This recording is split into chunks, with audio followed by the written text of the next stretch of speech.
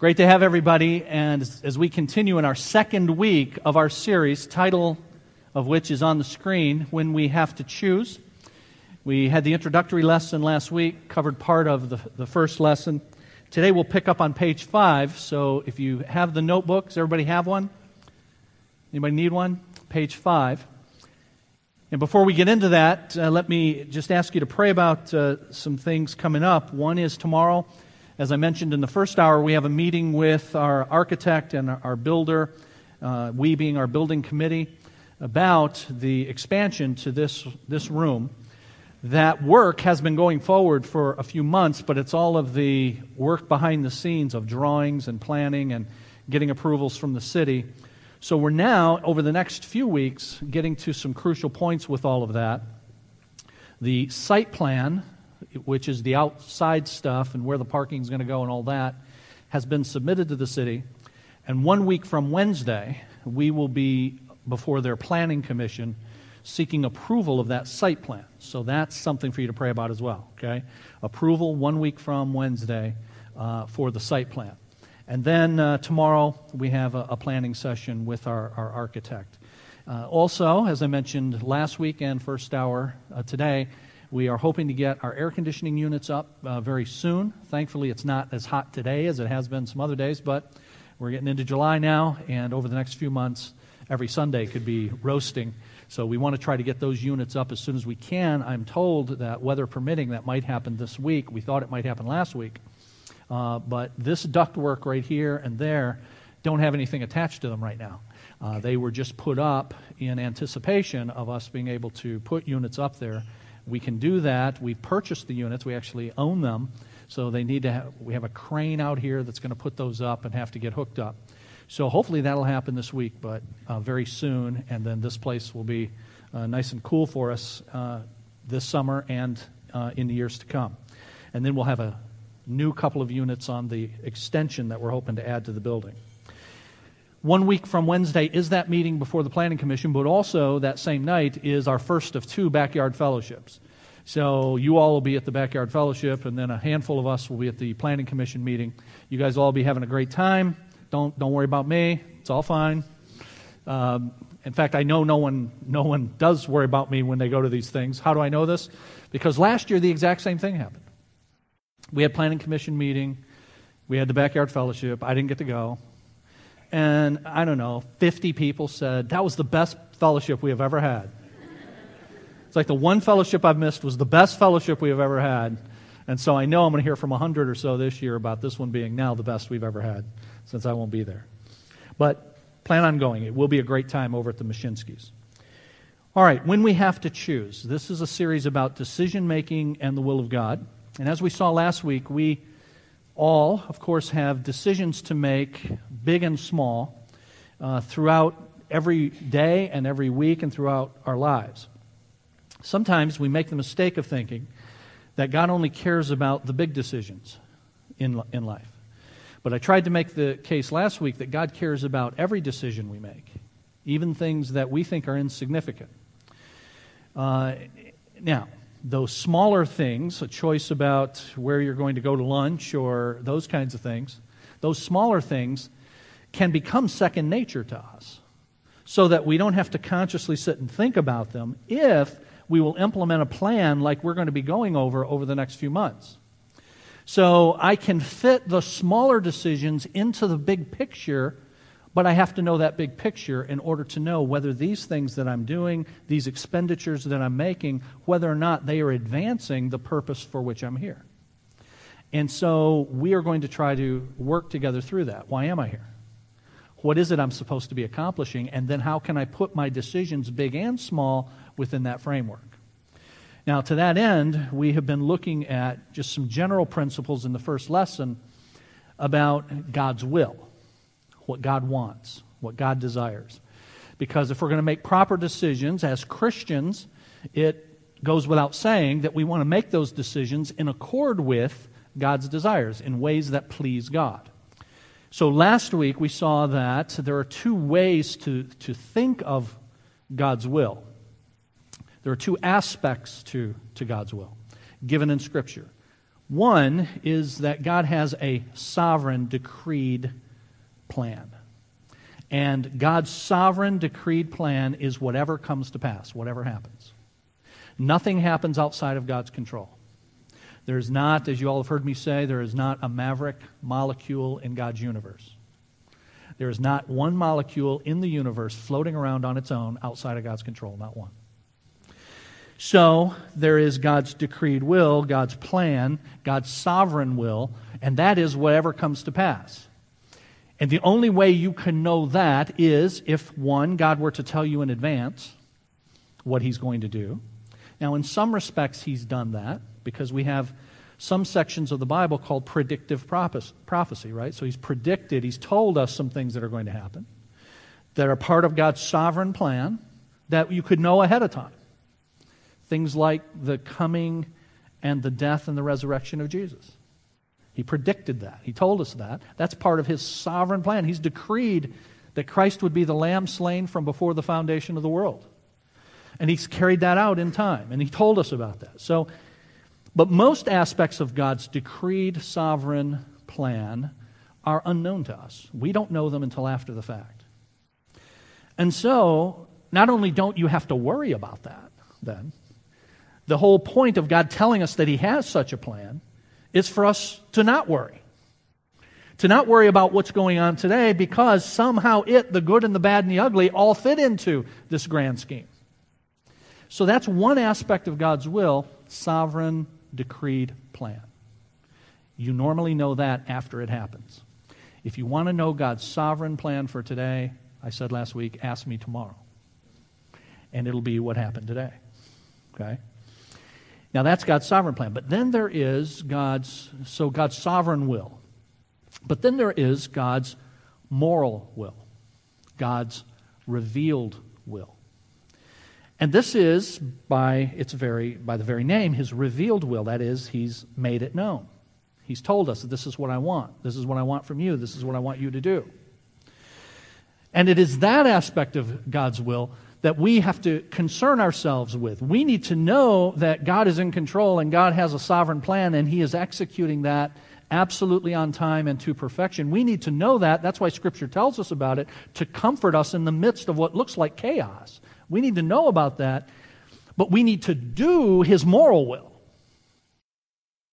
You know, I can't plan to do His sovereign will, right? Because I don't know what it is. But I can plan to do His moral will because it's been revealed. Bottom of page 4, Deuteronomy chapter 29 and verse 29 captures both of these. Well, in fact, look just before the verse and the note that we saw at the end of our time last week. The key distinction between God's sovereign and moral will is this: it's revelation. God's sovereign will is revealed after the fact. His moral will is revealed in Scripture. God's plan, that is His sovereign will, is known only to Him. His desire, His moral will, has been given in Scripture. And Deuteronomy 29:29 captures both of those. The secret things belong unto the Lord our God. But those things which are revealed belong to us and to our children forever, that we may do all the words of this law. So as we know about God's sovereign will, we should be comforted by that. But what we are pursuing, what we're looking to do, is His moral will, because that is what He has revealed. That's what He's made known. Top of page 5 then. A question that comes up then is, does God have three wills? There are these two aspects of God's will that I've mentioned, His sovereign will and His moral will. But some people believe, based on a misinterpretation of a famous passage, that God has three distinct wills. Top of page 5. Many believe that there's a third aspect of God's will in addition to His sovereign and moral wills, namely His individual will. This individual will is said to be something that we have to find. So we hear people talking about finding God's will for my life.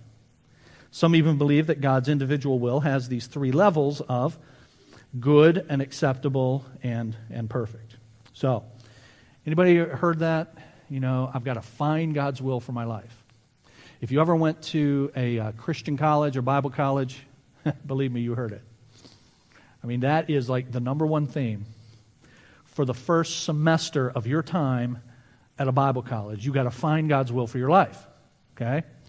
And so that's drilled into you. Find God's will for your life. And we're going to look at some of the ways, methods that are given to do that, but it gets drilled into you. And so I need to find God's individual will for my life, like the person that He has picked out for me to marry. I need to find. The career that God has picked out for me, and the major for me to pursue while I'm here at college. I got to find this pinpoint individual will. Well, baby, that's a lot of pressure, right? But here's the other thing that you will be told at Bible college. Now, we don't know what God's individual will is for you in all those areas, your career and your major and who God has lined up for you to marry. But here's the thing we do know. It's only going to be found on this campus. And if you leave this campus, you are out of what? Anybody ever heard of this? Oh, man. You are out of God's will. Well, that's a scary thought. Some of you have heard me tell this story, but when I was 18, I graduated from high school. The Pentecostal church that I grew up in had a denominational college down in Tennessee. A number of the youth group kids were going to that. I didn't know what I was doing, so they're going there, I'll go there. So I go to this unnamed college, now a university in Tennessee. And I didn't like it from minute one. Now, here's one of the reasons I didn't like it. I had never been on the campus prior to going. Nobody in my family had ever gone to college. So I was the first person in my family to go to college, period. So I had no conception of what a college campus was like. I knew they put you up there. I knew I'd be living there on campus. And so living away from home, really the only time I'd ever lived away from home was when I would go on these hockey trips. And when our hockey team was on a trip, we stayed in a hotel. So I'm going to a campus that has like a hotel on it. And then I walked into the dorm room. And this is a crummy hotel. This is a dank, small, rickety bunk bed, ugly color. It's just, my heart sank when I walked in there. I've got Holiday Inn, I get this. So it's not all the college's fault. I go with these misconceptions, but I go there and that's what I'm looking for. So I'm not liking God's will for my life here at this particular time. And as I'm unpacking my car to get my stuff into this room, I got my head inside the back seat of my car, getting out some boxes, and I hear a voice say, loud, "Hi!" And I turn around, and there's this kind of goofy-looking guy that sticks his hand out, introduces himself, and says, "I think we're roommates." And my heart sank again. Now, he was kind enough to help me take my stuff in, and he was a nice guy. And by the time we got done with that, he says, "Are you hungry?" So we're going to go to dinner, and we went to some place, a hamburger place. And before we eat, he throws his hands out on the table, open palm. And we're going to pray, which I was used to doing, praying before my meal. And he says, "Where I come from, we hold hands when we pray." And I said, "Where I come from, we don't." And I'm not holding this guy's hand. So it's just not going. It's my first day. It is just not going well, okay? So I ended up staying there. Now, I used to say I was there for 2 weeks. And then some people who knew the truth ratted on me. I was there for 2 days, okay? I lasted 2 days. And I decided I'm getting out of here. And I remember leaving the campus under the cover of night, having talked to counselors, having talked to people in the dorm, saying, I don't think I've made the right decision here. This is God's will for you. You'll be out of God's will if you leave. And then the cover night's the truth. I get in my car, I pack my stuff, and I drive back to Michigan. And all the while I'm sweating, thinking, I am out of God's will. I am going north on 75 out of God's will. And the only thing I know to do is outsmart God's will the best I can by just being really careful not to get in an accident. That's all I know to do. The whole time I'm just being extra careful so God won't get me for being out of his will. Now, that's the truth. And it is also the truth of the way many people think about God's will. He has an individual dot-targeted will that you've got to find. And it includes those kinds of decisions, where I'm going to be for college, who I'm going to marry, what my job is going to be, what my major is going to be. And it puts tremendous pressure on people. You've got to find God's will. And I gave you some books in the opening page of your notebook that are recommended reading. At least one of the books we have in our Resource Center, Decision Making in the Will of God by Gary Friesen. Some of you picked that up, thick book. But another book that I have on there is one by John MacArthur. And the name of that book, as you'll see on that first page, is this: Found, God's Will. And it's this little book, but it's extremely liberating. Because the premise of the book is God's will is not something you have to search for. That the good news is God wrote a book and he revealed his will. And if you'll do the stuff he says in his book that he's revealed, then you don't have to worry about the sovereign details and hitting the dot. You'll hit the dot just fine. So this can cause major anguish for people if they think, I've got to find this one thing, and it can paralyze people from being able to make decisions. They're afraid of making the wrong one. It also, practically speaking, is sometimes impossible to do. Now, in God's sovereign will, does he have, he knows every minute, every second of every day of my life, right? He knows, of course. But I don't know that because it hasn't been revealed. So in his sovereign plan sense, of course, he has one person for me to marry. But how am I going to determine that one person? That's the question. And is it possible for somebody to marry outside of the will of God in this scheme? The answer is yes. So here's the dilemma. Practically, it doesn't work. What if the person I was supposed to marry married out of God's will before I got to him?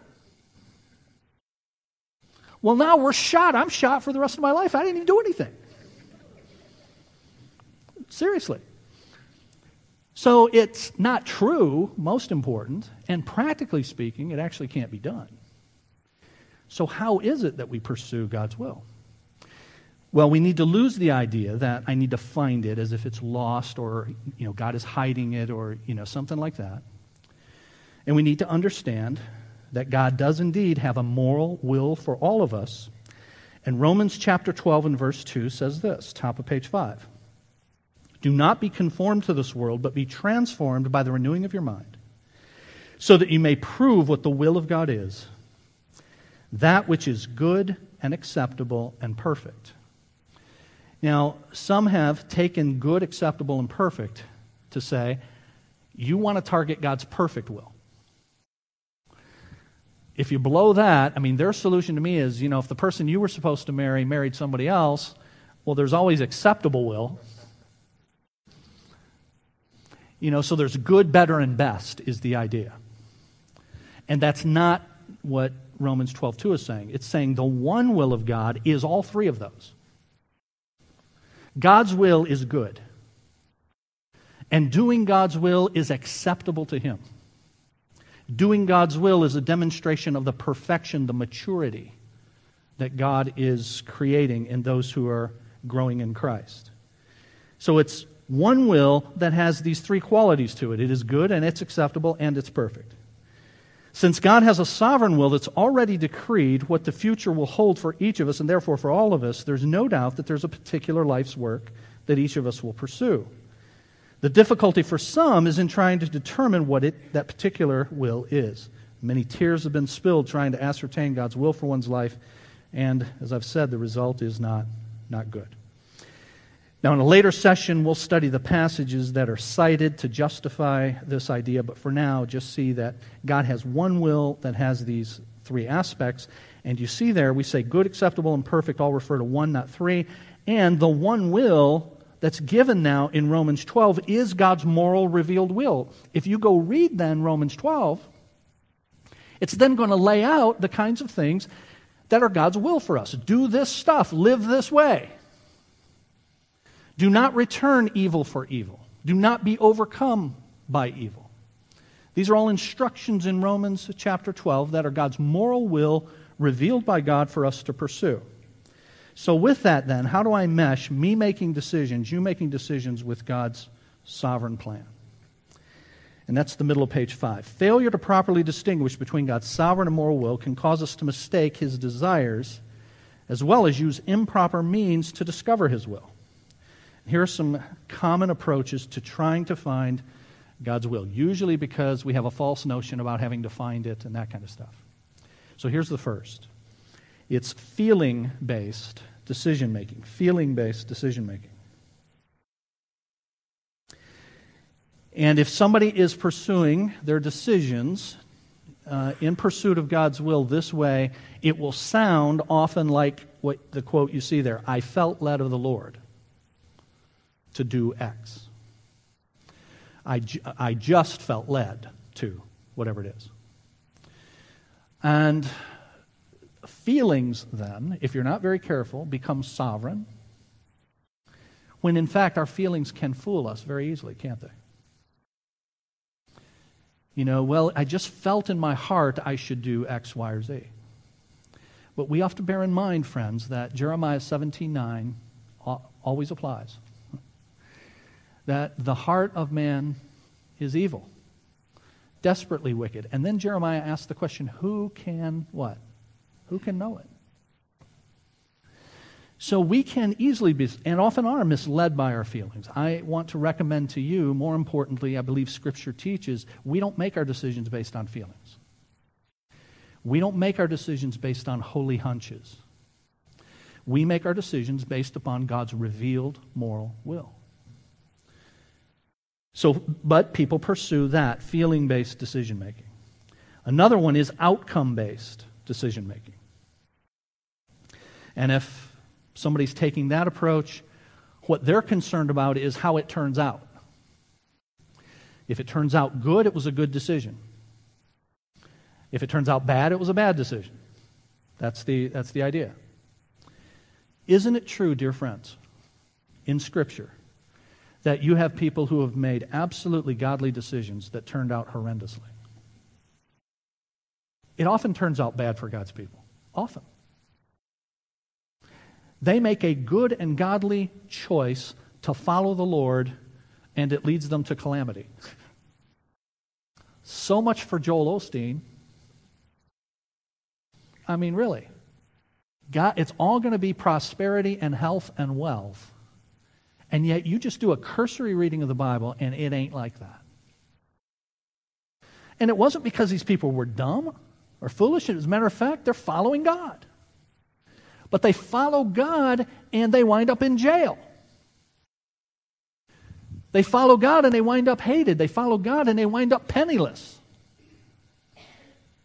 So the outcome may turn out well, but it may not. And whether it turned out well or not says zero, nada, nothing about the wisdom of the particular decision. The wisdom of the decision has to stand on its own merits. And how it turns out, I can't control, you can't control. So people who are outcome-based folks, it's got to turn out right in order for it to be a good decision. You can see that they too are going to have a very hard time pulling the trigger on a decision. Because how do you know it's going to turn out right? I mean, the truth of the matter is, ultimately, you never know that. You never actually know it's going to turn out right. I have been married to Kimmy for 28 years. And thanks be to God, it turned out right. It has turned out more than right. It's turned out wonderful. But when you're in your early 20s and you get married, you know it's going to turn out right? I mean, I know that, absolutely. I was very confident. But do I know it? Absolutely. The answer is no. I don't know it absolutely. Neither, and she definitely didn't know. I mean, she was really gambling, man. Okay? I mean, I wasn't taking much of a gamble, but she was just laying it all on the line, okay? Hoping that I'd grow up and mature. So you don't know. You never know. The only person who knows how that thing is going to turn out is who? God. So outcome-based decision-making is incorrect. Opportunity-based decision-making. And this is usually the language of open doors. You know, I've heard them all. Well, you know, God just opened the door for us to buy. Now, I'm going to throw this out there. I don't know who is in this category, so I'm not trying to beat on anybody. It's just an example. But if you make a decision and you say, you know, I'm buying a yacht, okay?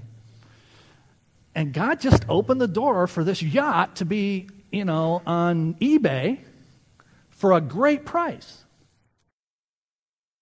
And, you know, I had been praying about, you know, a good way to relax and to rest. And next thing I know, here's this yacht on eBay for me to buy.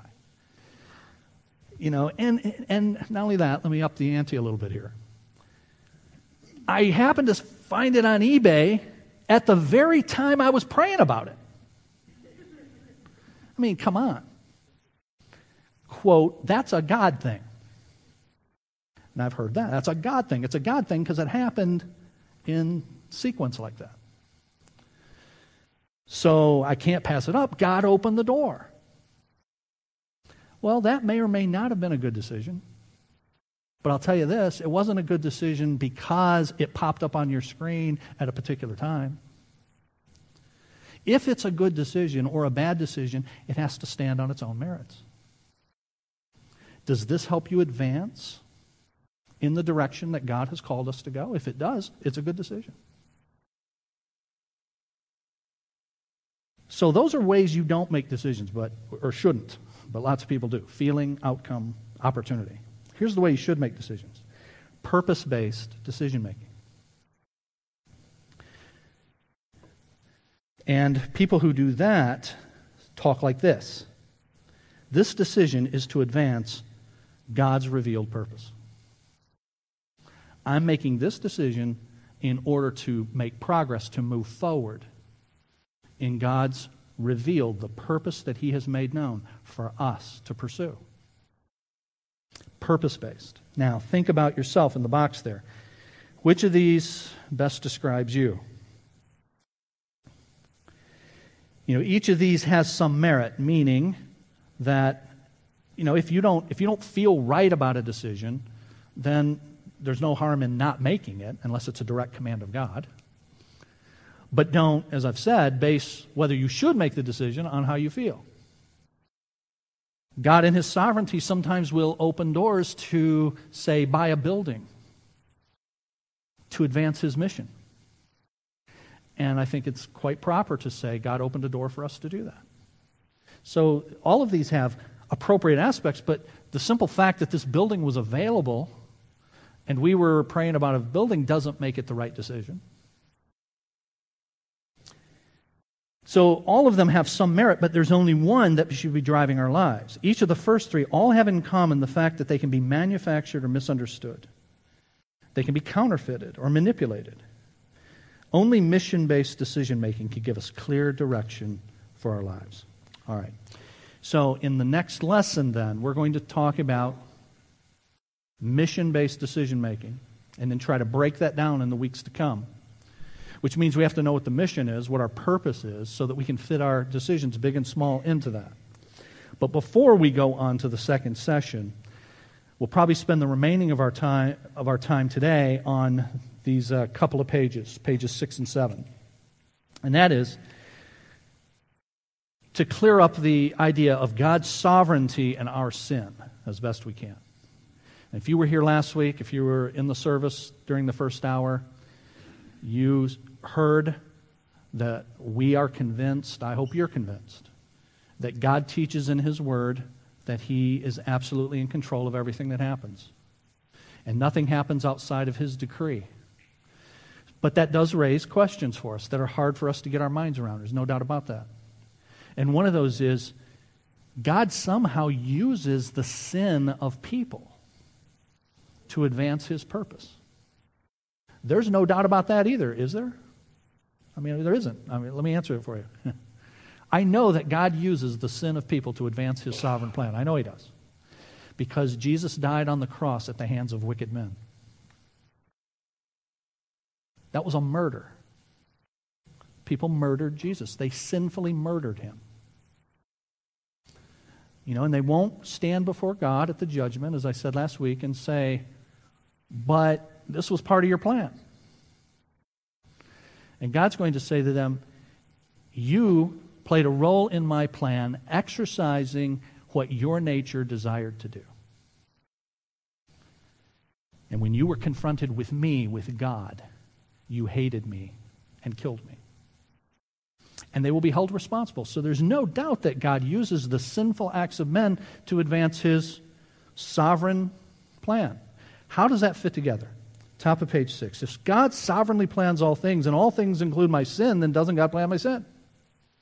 If God plans my sin, does not that mean that I'm not really responsible for it? Such go the arguments of those who are trying to find an excuse for their sin. Now, let me stop there. Can I encourage y'all to read? By the way, I just said y'all. If you were in the first hour, that's the second person plural in English. Is y'all. And if you're really serious, it's all y'all. Okay? In Pikeville, it's all y'all. All right? But something I would encourage you all to do is read Romans chapter 9 as it relates to God's sovereignty. And what you will find in Romans chapter 9, particularly as you get toward the end, along around verse 16, where it says, quote, "It does not therefore depend upon man's desire or effort, but upon God's mercy." And then says, quoting God, "I will have mercy on whom I will have mercy." So I just encourage you to read that. And then as you read that, Paul, who wrote it, has some imaginary objectors. Well, someone will say, do you guys remember reading that? But someone will say. And here's what someone might say. Why does God still, do you remember? Why does God still blame us? And so I encourage you to read Romans chapter 9. Look at the fact that Paul says, so now I've laid this out, but in response to that, someone will say, but why does God still blame us? And I would just tell you this. The only reason anyone would ask the question, why does God still blame us, is if what they just heard is that God is absolutely sovereign. The only context in which that objection makes sense is if they are objecting to the very stuff I taught in the first hour and is in these notes. Why does God still blame us if he has planned everything? That's a legitimate question. And Paul is saying it's a common question. And then you can read Romans chapter 9 to find his answer. All right, here it is. But who are you to talk back to God? Y'all remember that? Who are you to talk back to God? Can the clay say to the potter, why have you made me this way? So read Romans 9, and if you will do that, you will see that what I am telling you is precisely what God's Word says about a sovereign God whose sovereignty raises these kinds of questions. There is no doubt about that. And Paul deals with those questions. So, people will say, why does he blame us? Why does he hold us responsible? Such go the arguments of those trying to find an excuse for their sin. It's part of living, though. We live, in addition, in a victimization culture where all one's problems are really the fault of someone else. It's rare in our society to hear anyone simply stand up, take responsibility for his actions without evasion, blame shifting, or rationalization. This tendency has a long and inglorious history because it's part of our sinful nature. And you notice we have reference there, Genesis chapter 3, 8 through 13. And you may remember what that is. The first sin is committed. God is questioning Adam and Eve and the serpent about it. And there is blame shifting going all over the place, right? It's the woman you gave me. It's the serpent you made. Ultimately, it's you, God. Our culture has perfected this by use of experts who are ready and willing to assure us it's not our fault. All of us are influenced by factors in our past, every last one of us. There's no doubt about that. But thanks be to God, in His mercy, our past does not have to determine our future. We're influenced by it, but it's not determinative. And yet we live in a culture in which things that have happened to me, things that have been done to me, account for the things that I do, such that what I do, even if evil, are not my fault. You see the footnote there, bottom of page 6? Psychologist Dr. Carl Menninger, not a Christian, documented the early stages of this trend of victimization in 1973 with his book, Whatever Became of Sin. Here's a non-Christian going, man, back, when I was growing up, people sinned. And now we're growing up in the Flip Wilson era, back in the 70s. Everybody remember Flip Wilson? And the devil, what? More troubling still is how this approach has infiltrated the church. We often use the same victimization language as the culture with a spiritual twist. Jesus is seen as the one who, quote, saves from what's been done to me rather than what I've done. Now again, I am not saying all of us have had things done to us. And some of us have had horrible things done to us.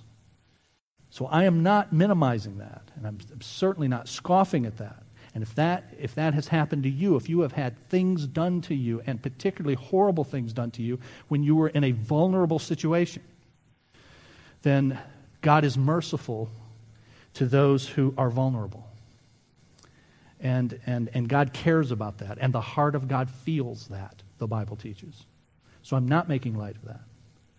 But all of us are not only people who have had things done to us, but we are people who do stuff. Yes, we are victims, but we are also perpetrators.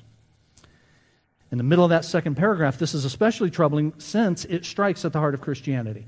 The gospel is the good news that God has saved us from our sins. Now look, guys, from our sins, not our faults, not our fears, not our codependencies, not our past circumstances. Jesus has come to save. You will call His name Jesus, we saw in the first hour, for He will save His people from their what? And so we got to just man up and woman up and just say what God says. So we've got to use sin language. And to the extent we minimize sin, now see that sentence there, we minimize grace. When we fail to own up, we have no way to change our mind about it and thus repent. Notice change our mind is in quotes because that's what repent means. The Greek word translated repent, metanoia, meta, change. Noia, nous, mind. Repentance is a change of mind that leads to a change of life. But I ain't got nothing to change my mind about if I don't realize that I've sinned. Without repentance, there can be no salvation or growth. The Bible is emphatic that God is not the author of sin. Rather, we sin because we are sinners. James chapter 1, when tempted, no one should say, God is tempting me. For God cannot be tempted by evil, nor does He tempt anyone. But each one is tempted when? By his own evil desire he is dragged away and enticed. All right. So how do you fit this together? In the 3 minutes we have left. This is my watch for now, my phone.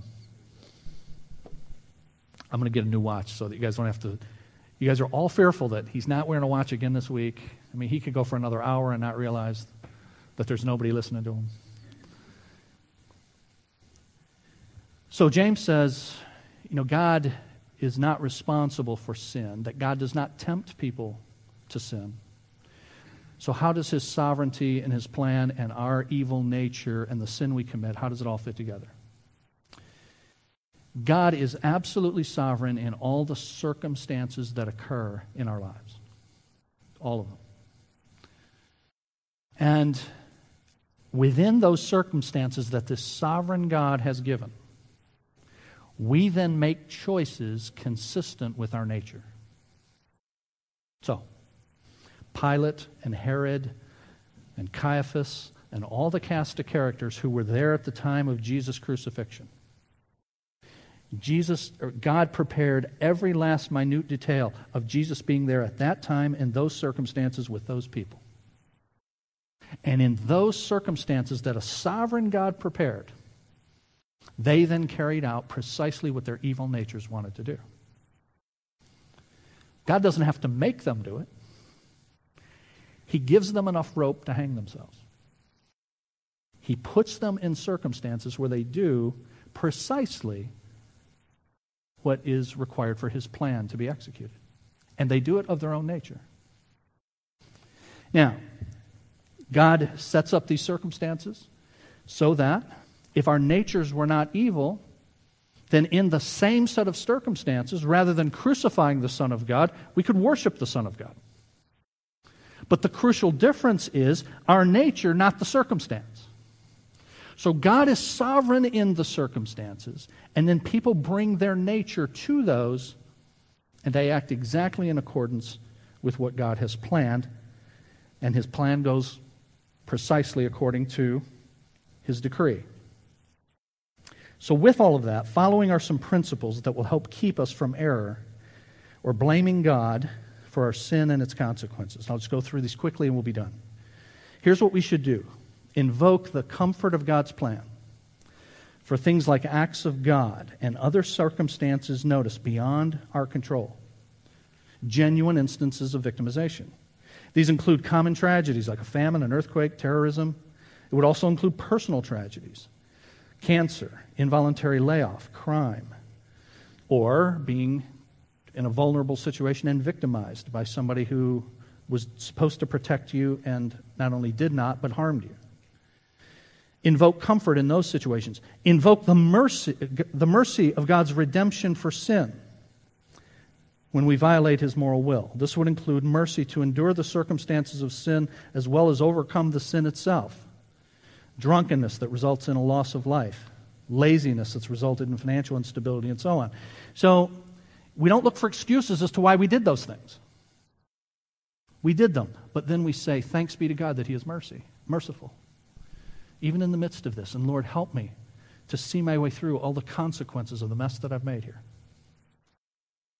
And then confess regularly. The word confess means say the same thing. Literally, say the same thing. We must call sin what God calls it, accept our responsibility for it. It means using personal language and avoiding vague generalities. Notice in Psalm 51, after Nathan the prophet confronts David with his sin of adultery and murder in the Bathsheba-Uriah episode, David writes Psalm 51, but notice how he speaks. Have mercy on me, O God. According to your unfailing love, according to your great compassion, blot out my transgressions. Wash away all my iniquity. Cleanse me from my sin. For I know my transgressions. My sin is always before me. Against you, you only have I sinned, and I've done what is evil in your sight, so that you are proved right when you speak and justified when you judge. You guys see that? You got no victimization stuff going on here. You know, God, I was just, I've been doing battle for you, by the way. And I'm tired. And, the wife had been away for a while, and, Bathsheba comes and tempts me, and there's my excuse, right? And, I had to have her husband killed because what's going to happen to the nation if people find out that their leader has done something as heinous as this? I mean, you could make up all kinds of things, right? But here's his confession, and you see how straightforward it is. That's the kind of confession that we need to have when we sin. Your sin, top of page 7, while part of God's eternal decree, is not God's fault. We each sin because we choose to rebel against God, and God is perfectly just to judge us for sin. Through Christ's death and our faith in Christ, God's justice has met His love. That's a cool line. On the cross, God's justice, which punishes and rewards, in this case, punishes sin because He is just, and He must punish sin. but his justice has met his love in Christ on the cross, so that we can have forgiveness for our sin and freedom from our sin and a relationship with God. All right, we're going to pray and finish. Thank you for your indulgence. But as we pray, I invite anyone here who has not come to the cross, which is the place where God's justice and his mercy, his love meet. And I invite you to do that right now. And you simply say to God from your heart in your own words to him, I'm a sinner, I have sinned. I need the forgiveness that only Jesus can give. Forgive me. And I want to follow you with my life. You say that in your own words to God as we bow, and we'll be dismissed. Father, thank you for this session and the opportunity to be reminded of the fact that you have given us light in the midst of darkness in the form of your word, which is a lamp to our feet and a light to our path. So, Lord, help us to use it. Help us to look therein to find your decreed, your revealed moral will for us. And then help us to pursue it, Lord, with all of the strength, the energy that only you can provide. And thereby help us to take comfort in the decisions that we make. Not knowing how they'll turn out, but knowing that you're pleased, that we are attempting to follow you in the mercy and grace you provide by looking to your word and doing what it says. And Lord, we only desire this because you have given us that desire by your Holy Spirit. And we only have your Holy Spirit because we have come to Jesus. Those who come to Jesus, you grant the gift of your Spirit. And you change us, you change our desires, and you move us in a new direction. I pray that there are people right now whose hearts are being changed so that from the inside out now they become new creatures, as your word says. They'll come back next Lord's Day, eager to learn what your word says and how we can please you in the decisions that we make. Go with us this week, we pray in the name of Jesus. Amen.